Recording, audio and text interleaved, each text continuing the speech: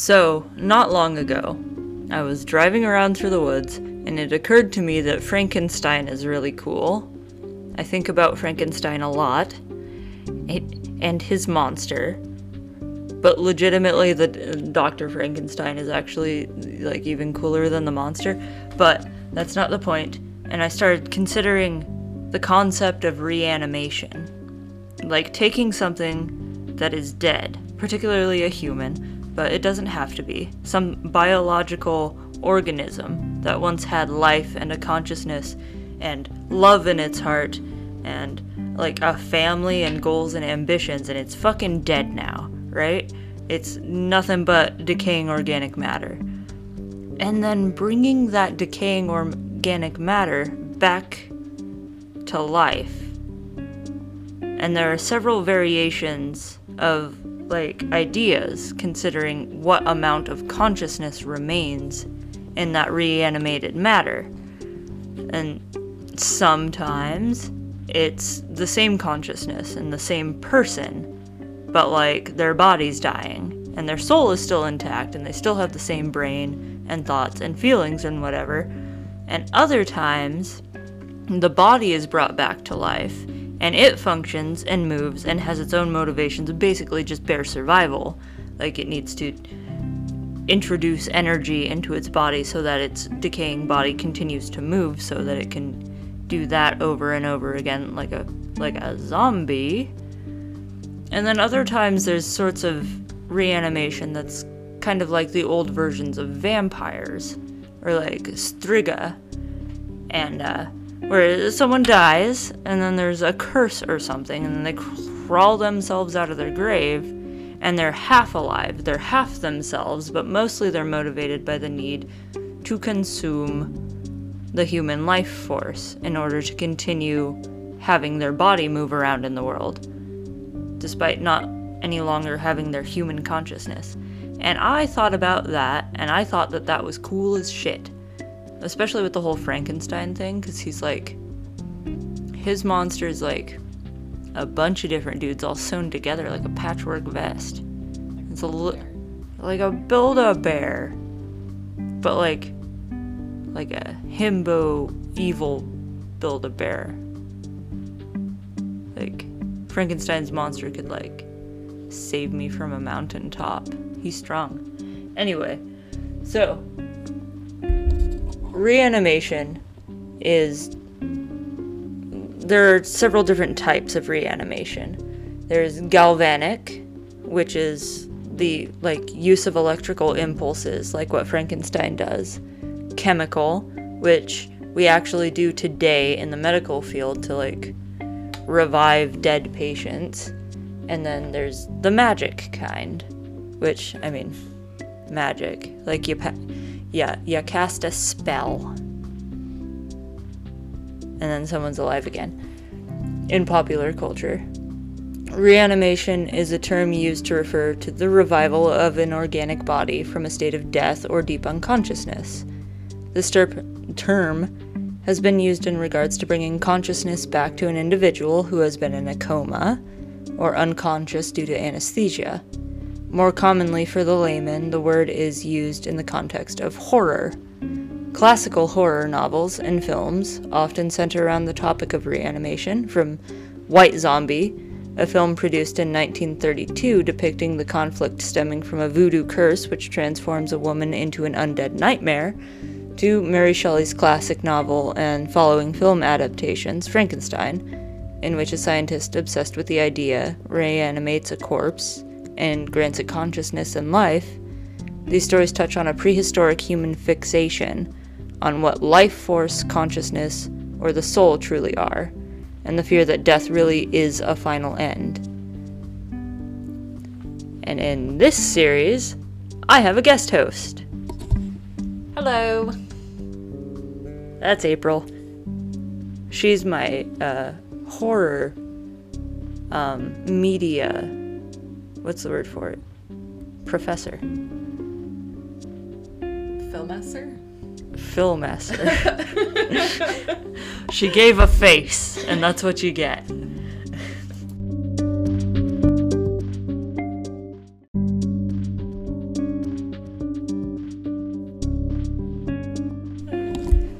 Death has always been a sacred concept among people. This is evidenced by the extravagant ceremonies centered around the passing of a fellow human, stories and tales of spirits and ghosts. So, people make a big deal out of people dying, for good reason, because it's an entire human being, and then suddenly they stop existing. And everyone wants to be remembered, and everyone wants to remember their loved ones. So, perhaps in a way, that innate feeling, that compulsion to remember and be remembered, ties in to why we've got like kind of an obsession with bringing people back to life, whether or not it be with their full consciousness. Or maybe that ties into why it's scary to think of a loved one returning back to life after having died, but not being themselves again. I think that's super spooky. That might be where that comes from. Anyway, the first critter referring to the concept of reanimation that I would like to talk about is the zombies. The most widely recognized concept of zombies, historically, are those described in the belief system of voodoo, which evolved as a religion in Haiti as a combination of Roman Catholicism and African spiritual beliefs. The Europeans who colonized Haiti had originally taken indigenous people of the area, the Taino, as slaves, but with increasing demand for people to work the land, they began to import people from Africa to do all the field work. While these people were generally not permitted to openly discuss or practice their religion or spiritual beliefs, and were instead pushed into Catholicism by the Europeans, bits and pieces of their belief system did survive. While they were from many different areas of Africa and no one group held the same exact beliefs, they managed to piece what they could remember from their own spiritualities together to form a new sort of religion that was tied in with the Catholic beliefs that they had been mostly converted to. The result of this religious patchwork was voodoo. Within the voodoo religion are people who practice a form of quote-unquote black magic, who are referred to as Bokor, or Bokor. I don't know how to pronounce it. I've never had a need to pronounce this word properly. Let me know if I pronounce it wrong. Bokor, I think. Within the array of practices and rites performed by the Bokor is a ceremony that is said to reanimate the body of a recently deceased individual. According to Gino del Guercio, I think, writing for Harvard Magazine in 1962, a man named Clairvius Narcisse was admitted to the hospital in Haiti while suffering from an unknown illness.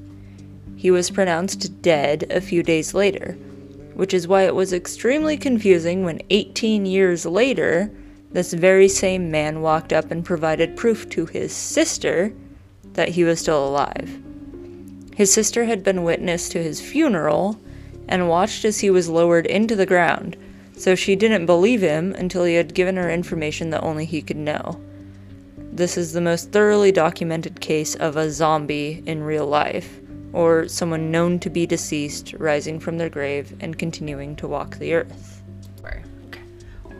Well, I have questions about this. So if she saw her brother being lowered into the casket or into the ground, they buried him, she was sure he was in there, how did he end up not being there later? That's like the he whole like thing. He goes to the, where does he go? To the plantation? Yeah. So were they just coming and like grave robbing, or like how did he get from point A to point B, snug as a bug in a box, to twirling away on a plantation and then coming back? Like, where's, just a little curious as to what's going on there. The whole idea, the theory presented about that whole thing was that Someone came and dug his body up out of his grave, resuscitated him, and then put him on the plantation to do slave labor.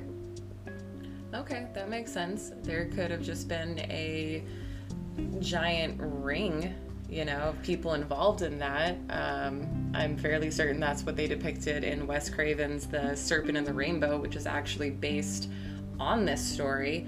Is a doctor goes to the plantation, but their search is for a more powerful anesthetic drug for medical purposes, discover essentially a voodoo zombie ring going on. And it does take more than one person to form a ring, so I guess you've got henchmen going out there drugging people with zombie juice and then digging up their bodies later. It makes sense. When I first read the story, my thoughts went to human trafficking. It was like, they fucking make people, like drug people, make them seem like they're dead till they get buried, dig them up, revive them, and then human trafficking ring. And there's no fucking paperwork or anything like that.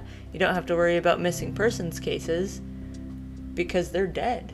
That's true. And everyone knows that they're dead. Their sisters watched them get buried. Well, and then you can start your side business, creating fake identities for people because you have access to a list of dead people and possibly their records. I mean, maybe that's too much. Maybe that's too much of a tall order, but more modernly, yeah, it's brilliant. Idea. Just throwing that out there. Like if that happened now, that would be perfect. It'd be like two businesses in one. At the time, I don't think they were worried about it. Probably not. Probably not. So back to the story. Narcisse, upon his magical return to his sister, claimed that he recalled very clearly the night of his burial, and that he was conscious throughout, but unable to move or speak. He claimed that a voodoo priest had raised him from his grave that night and taken him away to a sugar plantation where he was forced to work the fields in the company of many other zombies. This claim was emboldened when other individuals returned to their hometowns around the same time, giving the very same story about their death and long absence following their burial. Speaking with Narcisse has led medical experts to develop a theory that there is some form of plant-based chemical cocktail that has been given to people in order to simulate death temporarily. In essence, some form of zombie potion that puts people into a coma so they can later be exhumed and resuscitated. Shut up. Which brings me to the science. Tetrodotoxin is a neurotoxin, and it comes from pufferfish. In July of 2007, an article was released in The Skeptical Inquirer which alleged that Haitian voodoo practitioners were using a concoction of TTX, tetrodotoxin, to intentionally create zombies. This argument was first put forth in 1983 by an ethnobotanist named Wade Davis, who earned his PhD from Harvard University. Unfortunately, the claims presented by Davis and his co-author, Gandhi, not Mahatma, not the Gandhi you're thinking of, okay? Different Gandhi, have been disproven. Terence Hines wrote a paper addressing these claims and very effectively diffuses this idea. According to Hines, the amount of tetrodotoxin that would be required to safely and surely have the desired effect on a randomly chosen human body could not be calculated in haste or on the spot by anyone like a witch doctor, Especially because tetrodotoxin poisoning is often fatal, even in small doses. Davis also claims that tetrodotoxin causes a body to seem, by all means, dead, which isn't the case. It has a nerve-deafening effect, which would cause the body to go limp and floppy, which is in direct contrast with the assertion Davis makes that it causes a body to appear to be in a state of rigor. Stiffness would be caused by an excess of nerve impulses rather than a lack of them, like tetrodotoxin causes.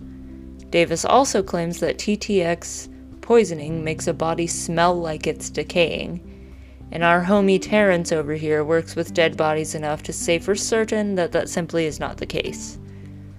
So it's unfortunate that that has been disproven because I really liked that idea. That seemed fun to me. Therefore, however, it can be concluded, to my great dismay, that the idea of a zombie potion or a zombie powder produced by Haitian wizards is completely unfounded scientifically. A major point presented by Terrence in this short paper is that Narcisse's claim of being kept as in a zombified state to work the plantation for several years cannot be explained by tetrodotoxin. The effects simply don't last that long, and it just isn't possible. So, I mean, it could be possible that the effects lasted long enough to get him there, and then they, drugged him in other ways. It wouldn't even have to last for him to get there. It would just have to last long enough for him to be declared dead and pass through the burial and the funeral. Because once you're in the box and you're in the ground, it can wear off there. It's true. So you need what, maybe a couple of hours? Yeah. Depending on how efficiently people are trying to, get rid of your body. Because if you're one of them people that, has it hanging out for a while, that's probably not gonna work very well. But like if you're shoved into a drawer for 3 days. Yeah, or the folks that display the bodies for a couple days so friends and family can come and say their goodbyes to you. That's not gonna be ideal. But maybe given the hotter temperatures, you can't really be having a body hanging out there. It just kind of gets mushy. So you're like, all right, just move this on along here. It could work for that. Put it where it needs to go as fast as we possibly can because it will get wormy. Yeah, I'm just saying. I feel like there's slim scenarios where this is probable. It's possible. true. Plausible. Yes. All the important P's. Doable.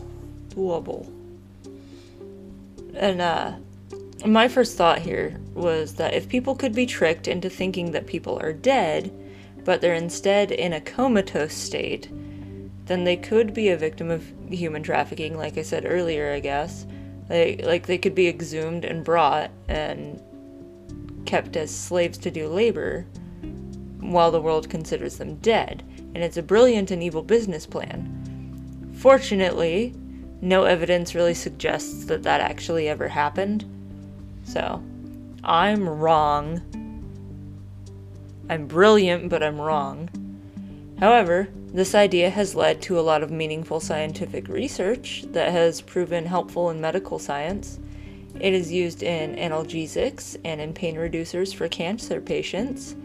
And better than even that, it has proven fundamental in the imagination of horror fiction writers. There are a handful of my favorite movies that are based around both voodoo and voodoo medicine. You already were talking about White Zombie, so we'll go ahead and skip over that. I feel like everybody probably knows that one. There are a couple lesser films that come shortly after that I'm not sure if many people are aware of, but they're wonderful. You should see them. One of my personal favorites is I Walked with a Zombie. And that is a nice little gem from the early 40s. I think it's 1943. Anywho, but none of them are actually set in Haiti, which I always find kind of odd. They're all set in the Caribbean. And given that this is, anywhere between the 40s and mid 70s that these films are being made, maybe they didn't have anywhere that looked like Haiti, or maybe they just were under the impression that every single thing ever happens in the Caribbean. Voodoo, shark attacks, anything bad happening, it's the Caribbean. It's an island. So, with I Walked with a Zombie, it takes place on a Caribbean sugar plantation, and this nurse gets hired to go there and care for this man's wife who is suffering from some strange condition. No one has any idea what's wrong with her, but she's acting strangely. And it turns out that she, for some unknown reason, I'm not I don't recall that the film ever tells you why. She's actually suffering from voodoo magic, and the nurse makes it her goal to save the woman because she falls in love with her husband, which is odd to me, because why not just leave her as a zombie? But like, whatever. Let her die and hop on. Whatever. So, you know, it's just a charming film of trying to unravel weird voodoo plots and magic. And after that, we have another gem from the 70s this time. And if you want to see a just gem of a playboy from the 70s, I do not know the name of this actor, but his hair never unkempt. He obviously keeps a comb on that. He has a Wrangler for his hair. He was quite the ladies' man, is what we got from the film. But once again, set in the Caribbean, but this time around, they weren't using voodoo potions. They were turning people into zombies using different scientific methods and medicinal experiments, because they were trying to find a drug for cancer. They were doing cancer research, or at least that's what the doctor thought. Yeah, I remember. And our Playboy, I kind of glossed over him. Our Playboy with the hair that just never goes anywhere. He is the one who discovers all of this because he is a romance writer, so that makes him qualified to go and unravel these mysteries of the cancer research that turned out to be someone actually funding world domination by turning everyone into zombies, and plans are foiled. He gets the girl, they fly away on an airplane. It's a whole thing. It's a whole big sandy thing. Loved that. Yeah, that's what we got for that.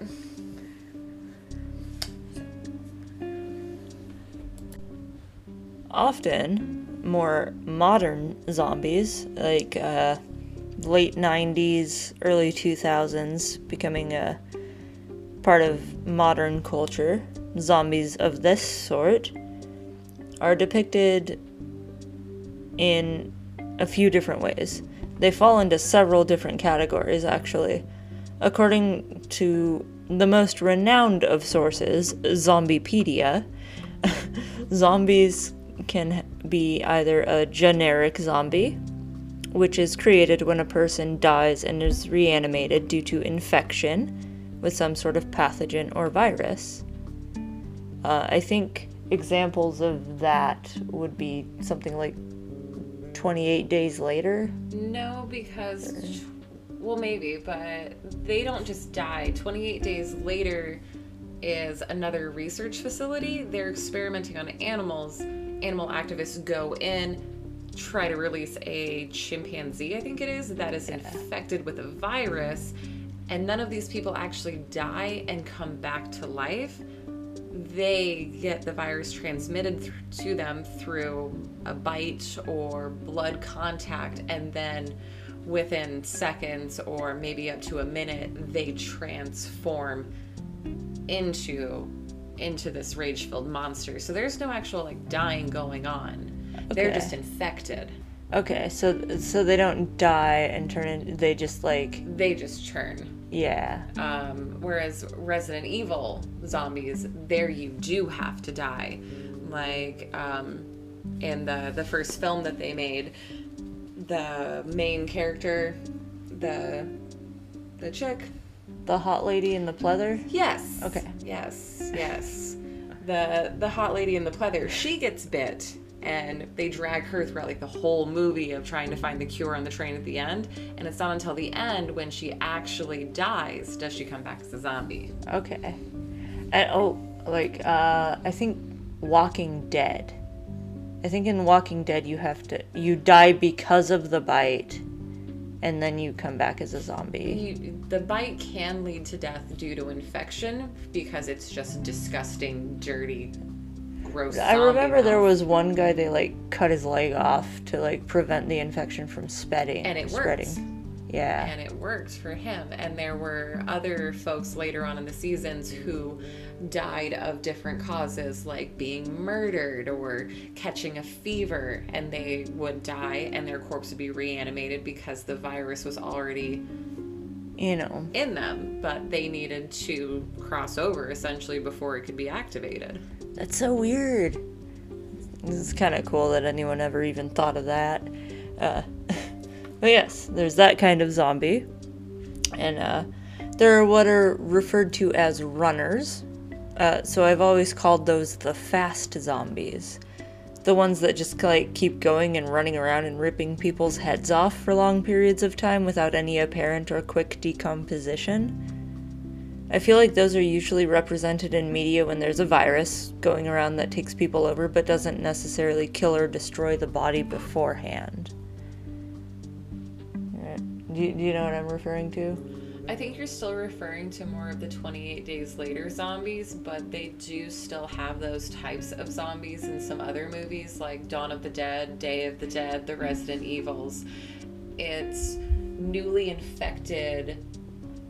Their body isn't deteriorating yet, so they still have the full range of motions until their body starts to break down, and then as they break down, they become slower. Okay, so like there's just a regular influx of freshly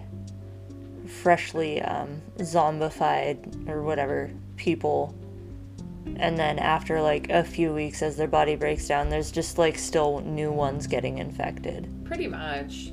It just kind of all depends on everyone's own rate of decomposition and what's going on. And I feel like the muscles that you already have, like if you've got someone who is very athletic, they catch the virus, they turn zombie, they're probably going to last a little bit longer. There's a lot more going on there, you know? It's true. And then there's the parasite, the Ophiocordyceps. That's a fungus that infects insects mostly, ants in particular, and it tricks the little bugger into eating its spores. Then it spreads through the body and it takes over the brain.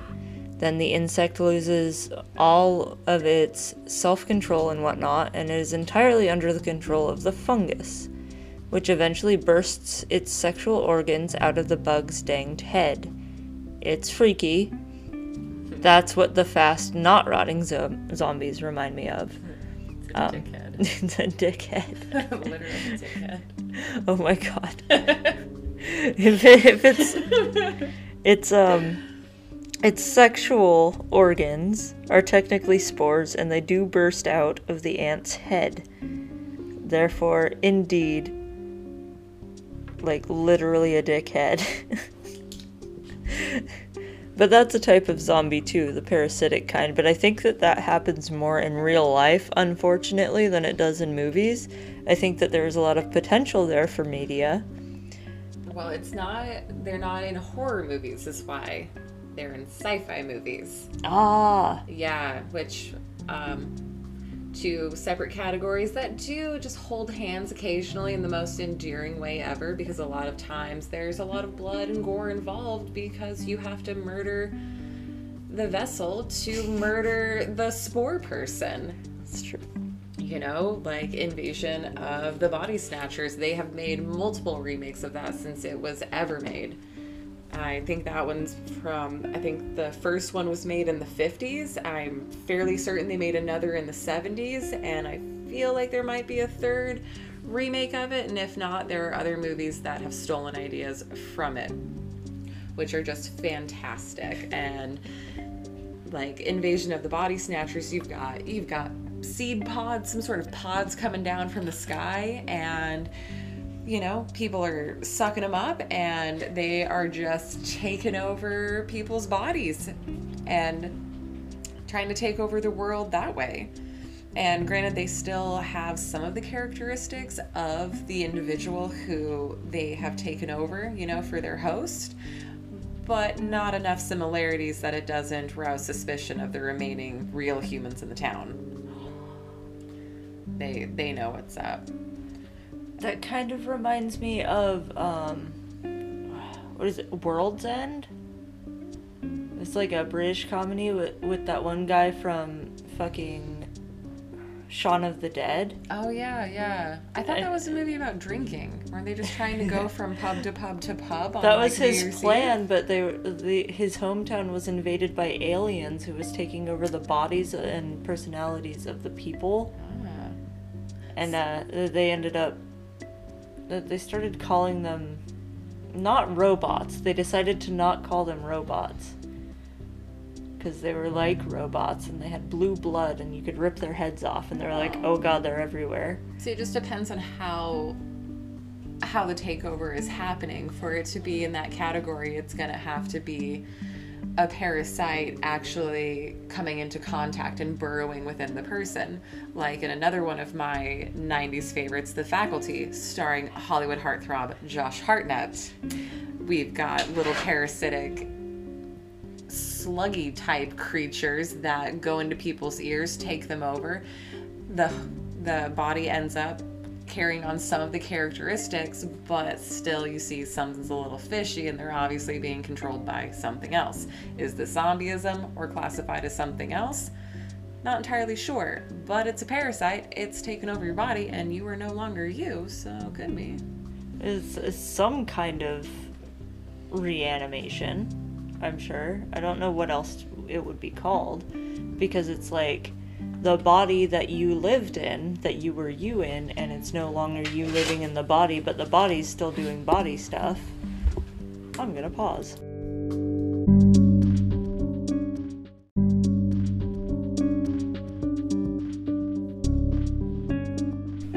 Our big dumb baby dogs were doing big dumb baby dog stuff. Noisy dog stuff. Or scratching at the door, not making us very good at speaking or thinking. But we have returned. And we were talking about different types of zombies,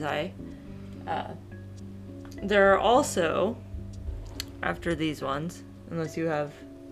Okay. After these types, there are also the ones that call straight out of their graves in various states of decay. And I can't find any definite explanation for these ones, but it seems like originally they came about the same way as ghouls and strigoi. In, like, old folklore, ghouls are cool as hell, by the way. And, luckily, I plan to spend more time talking about them as well. Probably the next segment of this series will be ghouls or vampires. Which, I mean, vampire, strigoi are originally vampire. Never mind. I'll tell you later. Spells, or witchcraft, tends to summon the dead back up from their graves. A curse on an individual that forces them to rise up so that they never get to truly rest is a thing, and that tends to lead to zombies. Even the biblical story of the apocalypse is sort of an example of that, which I believe is called universal resurrection. In the New Testament, there's a passage that says something to the effect of, "Who will rise? All the dead will rise. Those who have done good to the resurrection of life, and those who have done evil to the resurrection of judgment." Now, I'm no follower of Christian mythology, but that sounds like zombies to me. But the scholar in me insists that it could be an issue of interpretation, and it could be used, they could be using the word rise to refer to ascension to heaven. And I much prefer the idea of zombies. Dirty, wormy zombies. Do you have any good examples of that kind of zombie? Well, we've got some. We have our classic Night of the Living Dead zombies, which are the creepy crawly, we just crawl out of our graves and attack you, and they don't really go into why. It just happens, and it's more of a story of survival. So those ones are always good, and you can find those ones just really willy-nilly. Pick up a zombie movie anywhere that has zombie in the title or Living Dead, and you're going to come across no explanation really as to why, but here they are. Here's my tale of survival. As far as the resurrections go, I believe that's called necromancy. Yes. And they do have a whole book for it called the Necronomicon. So we do have a lot of examples in movies of folks using some sort of Book of the Dead to rise out of the grave. We've got movies like The Mummy, not necessarily zombies, because mummies and zombies are, I would say, probably more like cousins. Yeah. I love mummies, though. So we've got mummies, and then we've also got our classics in the Evil Dead series or any of those genres where you're opening a book, you're reading some passages, and then you're summoning something. Sometimes it's the undead, sometimes it's a spirit that will then kill a host and take over its body. So... Even Hocus Pocus.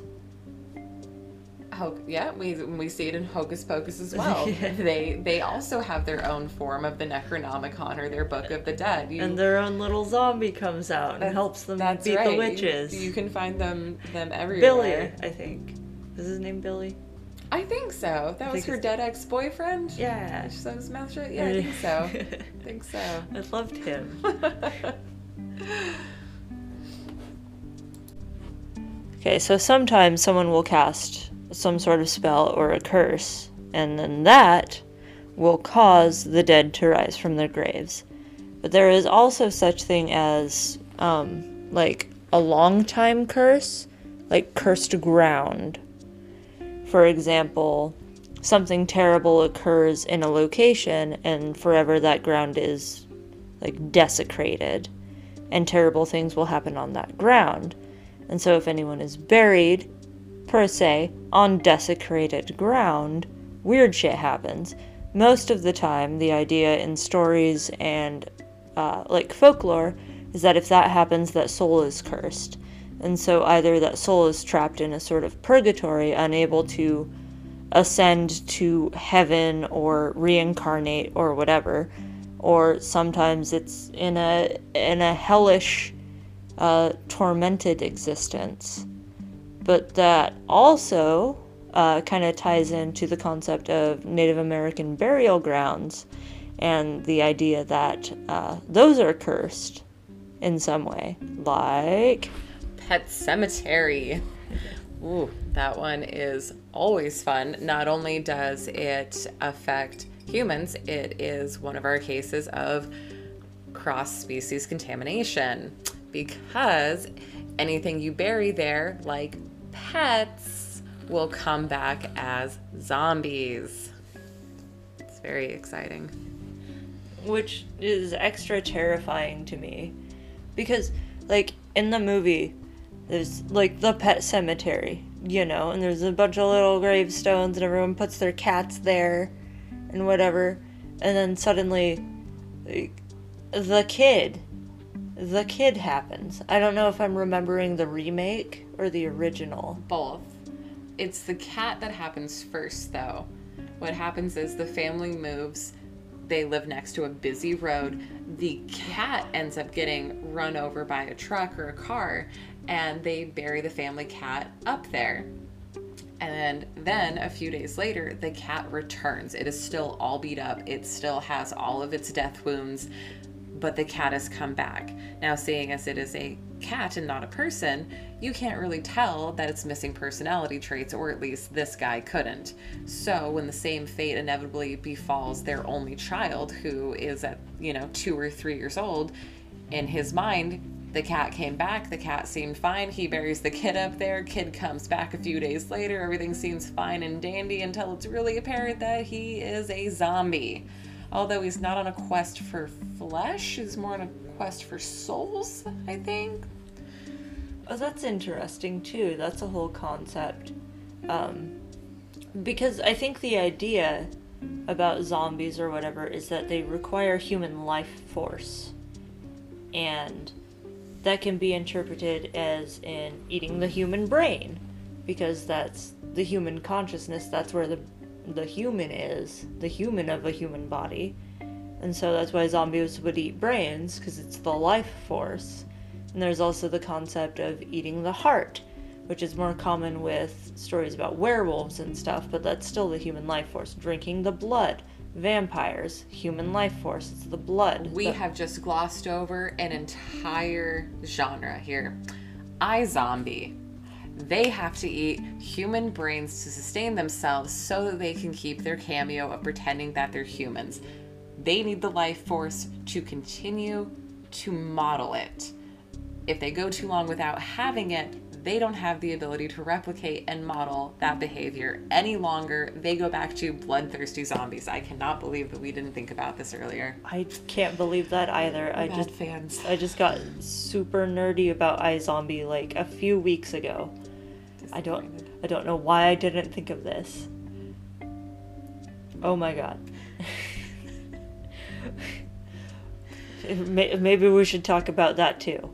But I guess that's basically all there is. I think iZombie is the only zombie fiction that I know of that really goes into that.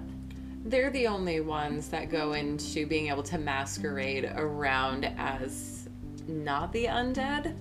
Every other zombie TV show that I'm aware of, like The Undead or The Undead, there's no mask in it. It's, and you run away. And it focuses on the survivors. Whereas this one focuses on the life of the zombies.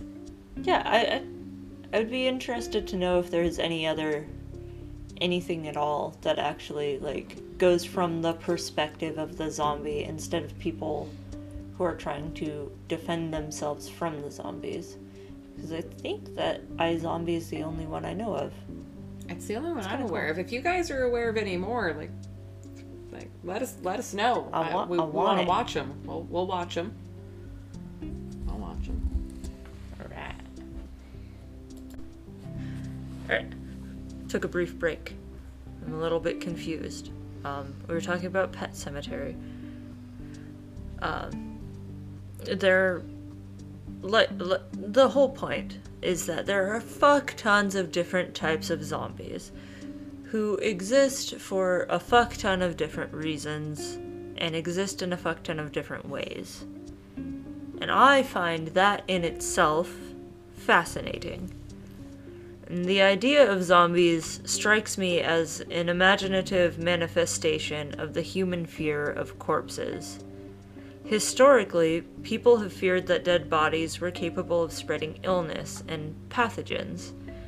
The theory is called miasma theory, and was originally popularized by Hippocrates in the 14th century BC.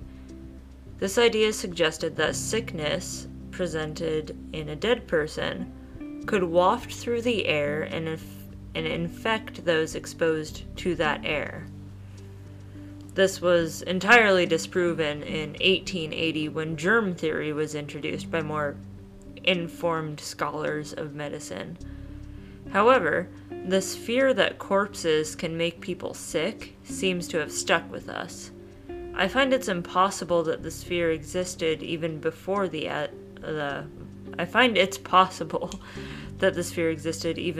miasma theory.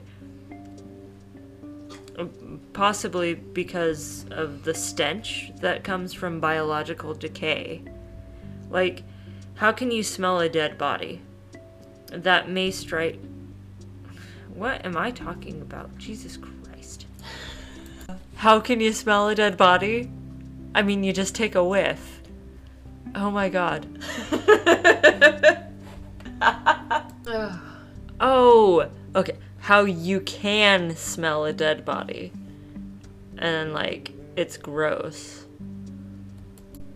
Okay, so you smell a dead body, and it stinks, and you can smell the stench of decay and death. And it may strike people in a psychological way that makes them think, oh god, oh fuck, I'm literally inhaling death. Which, I dare say, seems fair. However, according to all current scientific information, this isn't possible. And the WHO website confirms that most pathogens don't survive in a dead body for long at all. Most require the body to be functioning in order to survive and procreate. So no, you generally won't get sick from messing about with the corpse of someone who died of an illness. What if you lick it? Because I feel like if a dead body gets into your water source and then you drink that, like, you're gonna get pretty sick. The problem with that is the bacteria that is involved in the decay of the body. So you're ingesting, like, Giardia, which will fuck you up if you drink untreated water from, like, a river or something. Because if there's something dead upriver and it's decaying, the bacteria that is eating that dead body is going to be pushed down the river, and you're going to drink it, and it's going to give you Giardia. See, I feel like right there, that's a solid example of why people have a fear of corpses. I don't want a corpse hanging around. That's fair. That's mixing fair. in with my water. Don't put it in the river. Where else am I supposed to hide the bodies? You dig a hole. Hole. We've talked about this. Okay, well, you know what? Some people back then didn't have themselves any shovels, so maybe it was easier just to drop them in a river. Just saying, contaminated water seems like a pretty solid reason why you would not want a corpse around. That's fair, but that's how you get cabin fever. Yeah. Cabin Fever 2 is one of my favorite movies in the world, just because it's so fucking ridiculous and terrible. Yeah, don't they lock that girl in the shed and then set her on fire? I think so. And I know they have, like, some guy screams about his dick. I don't know. Cabin Fever is amazing. It's so bad. A lot going on I there. did this again. I let the phone close itself. Okay, there we go. Oh no. Anyway, this whole string of consciousness leads me to speculate that the fear of a virus passed on through dead people, like generic zombies, stems from that subconscious fear of, like, dead bodies and death in the first place. This type of zombie craves the delicious, juicy meal of human flesh, which to me hits on a similar concept that may have led to the story of the Wendigo. Oh my god, it's always the Wendigo. Yeah, I was literally just thinking that same thing. Okay, earlier today, for me, it was the Wendigo. Unexpectedly. I had just had this conversation with someone a couple of days ago about how you never expect the Wendigo. And then I went to a movie with him, and we didn't know what the movie was about, and the movie was about a fucking Wendigo. You don't expect... I didn't remember that I mentioned the Wendigo in the script for this, and it's the Wendigo again. Again. When do we go again? When do we go? Jesus fucking Christ. Anyway, among Native American peoples, the Wendigo story is a little bit similar to this, and the fear of human corpses and getting something from death from them. The consumption of human flesh, specifically in the case of Wendigos, much like what zombies do, eating human flesh, eating one's homies, if you will, is one of the gnarliest taboos in almost every culture around the world. The image of a human or human-like thing eating another human strikes a sort of primordial fear in people. I mean, for good reason. I feel like that's pretty terrifying. If I walked up on a motherfucker eating another motherfucker, I would poop my pants. Well, don't you remember all those cases that were on the news like 10, 12 something years ago about the people smoking bath salts is what they were saying? Yeah. And then eating those people, and they were like, is this the new zombie drug? People are getting high, and like the one guy ate that other guy's face, and then the other guy, like, I do not remember this being a direct quote from the news or any media outlet. It was word of mouth, but somebody said that a different case, the guy got stabbed or stabbed himself and, like, threw his intestines at, like, a police officer or something. And I feel like that one's probably far-fetched. I don't know. My brother-in-law's dad pulled true. His guts out in a grocery store. Okay. Was he high on bath salts, though? Nah, he's just Alright, a weird boy. Weird boy. That one's kind of unrelated then.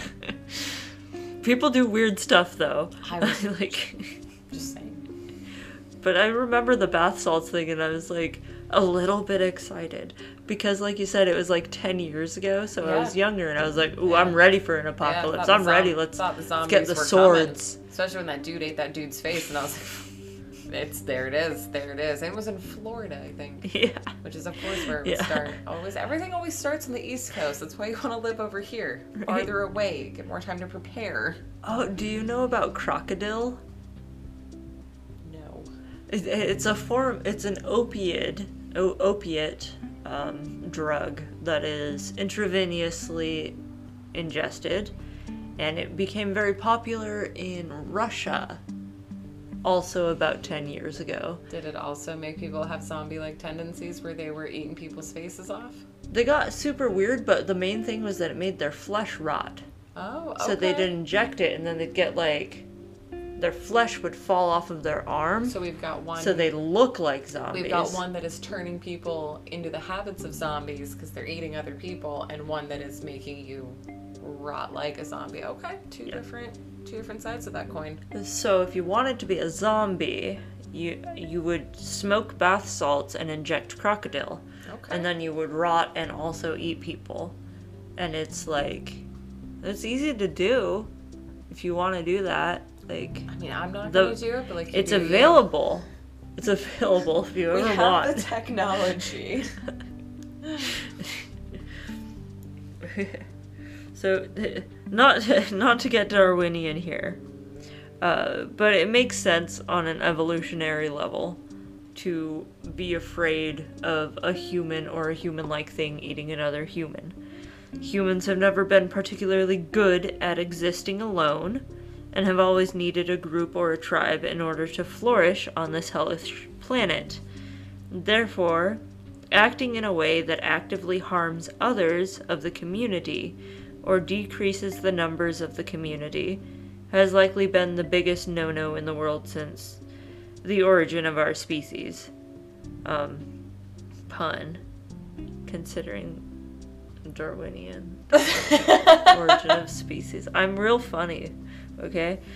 Seeing someone act in a way that completely disregards evolutionarily accepted standards is kind of fucking terrifying. Right? Just stick to the norms. Don't eat other people's faces. We don't want mad cow disease. Alright? That's for the bovines. Oh, that's what's the specific name of that bacteria or whatever that grows if you eat someone's brain? I know that it's because of human DNA. Humans cannot consume human DNA without something weird going on, but it's very, very specifically the human brain. It starts with a C, I think. I have no idea. Either way, it gives you the jitters, and you'll end up like that dude in that movie I seen. Happy birthday!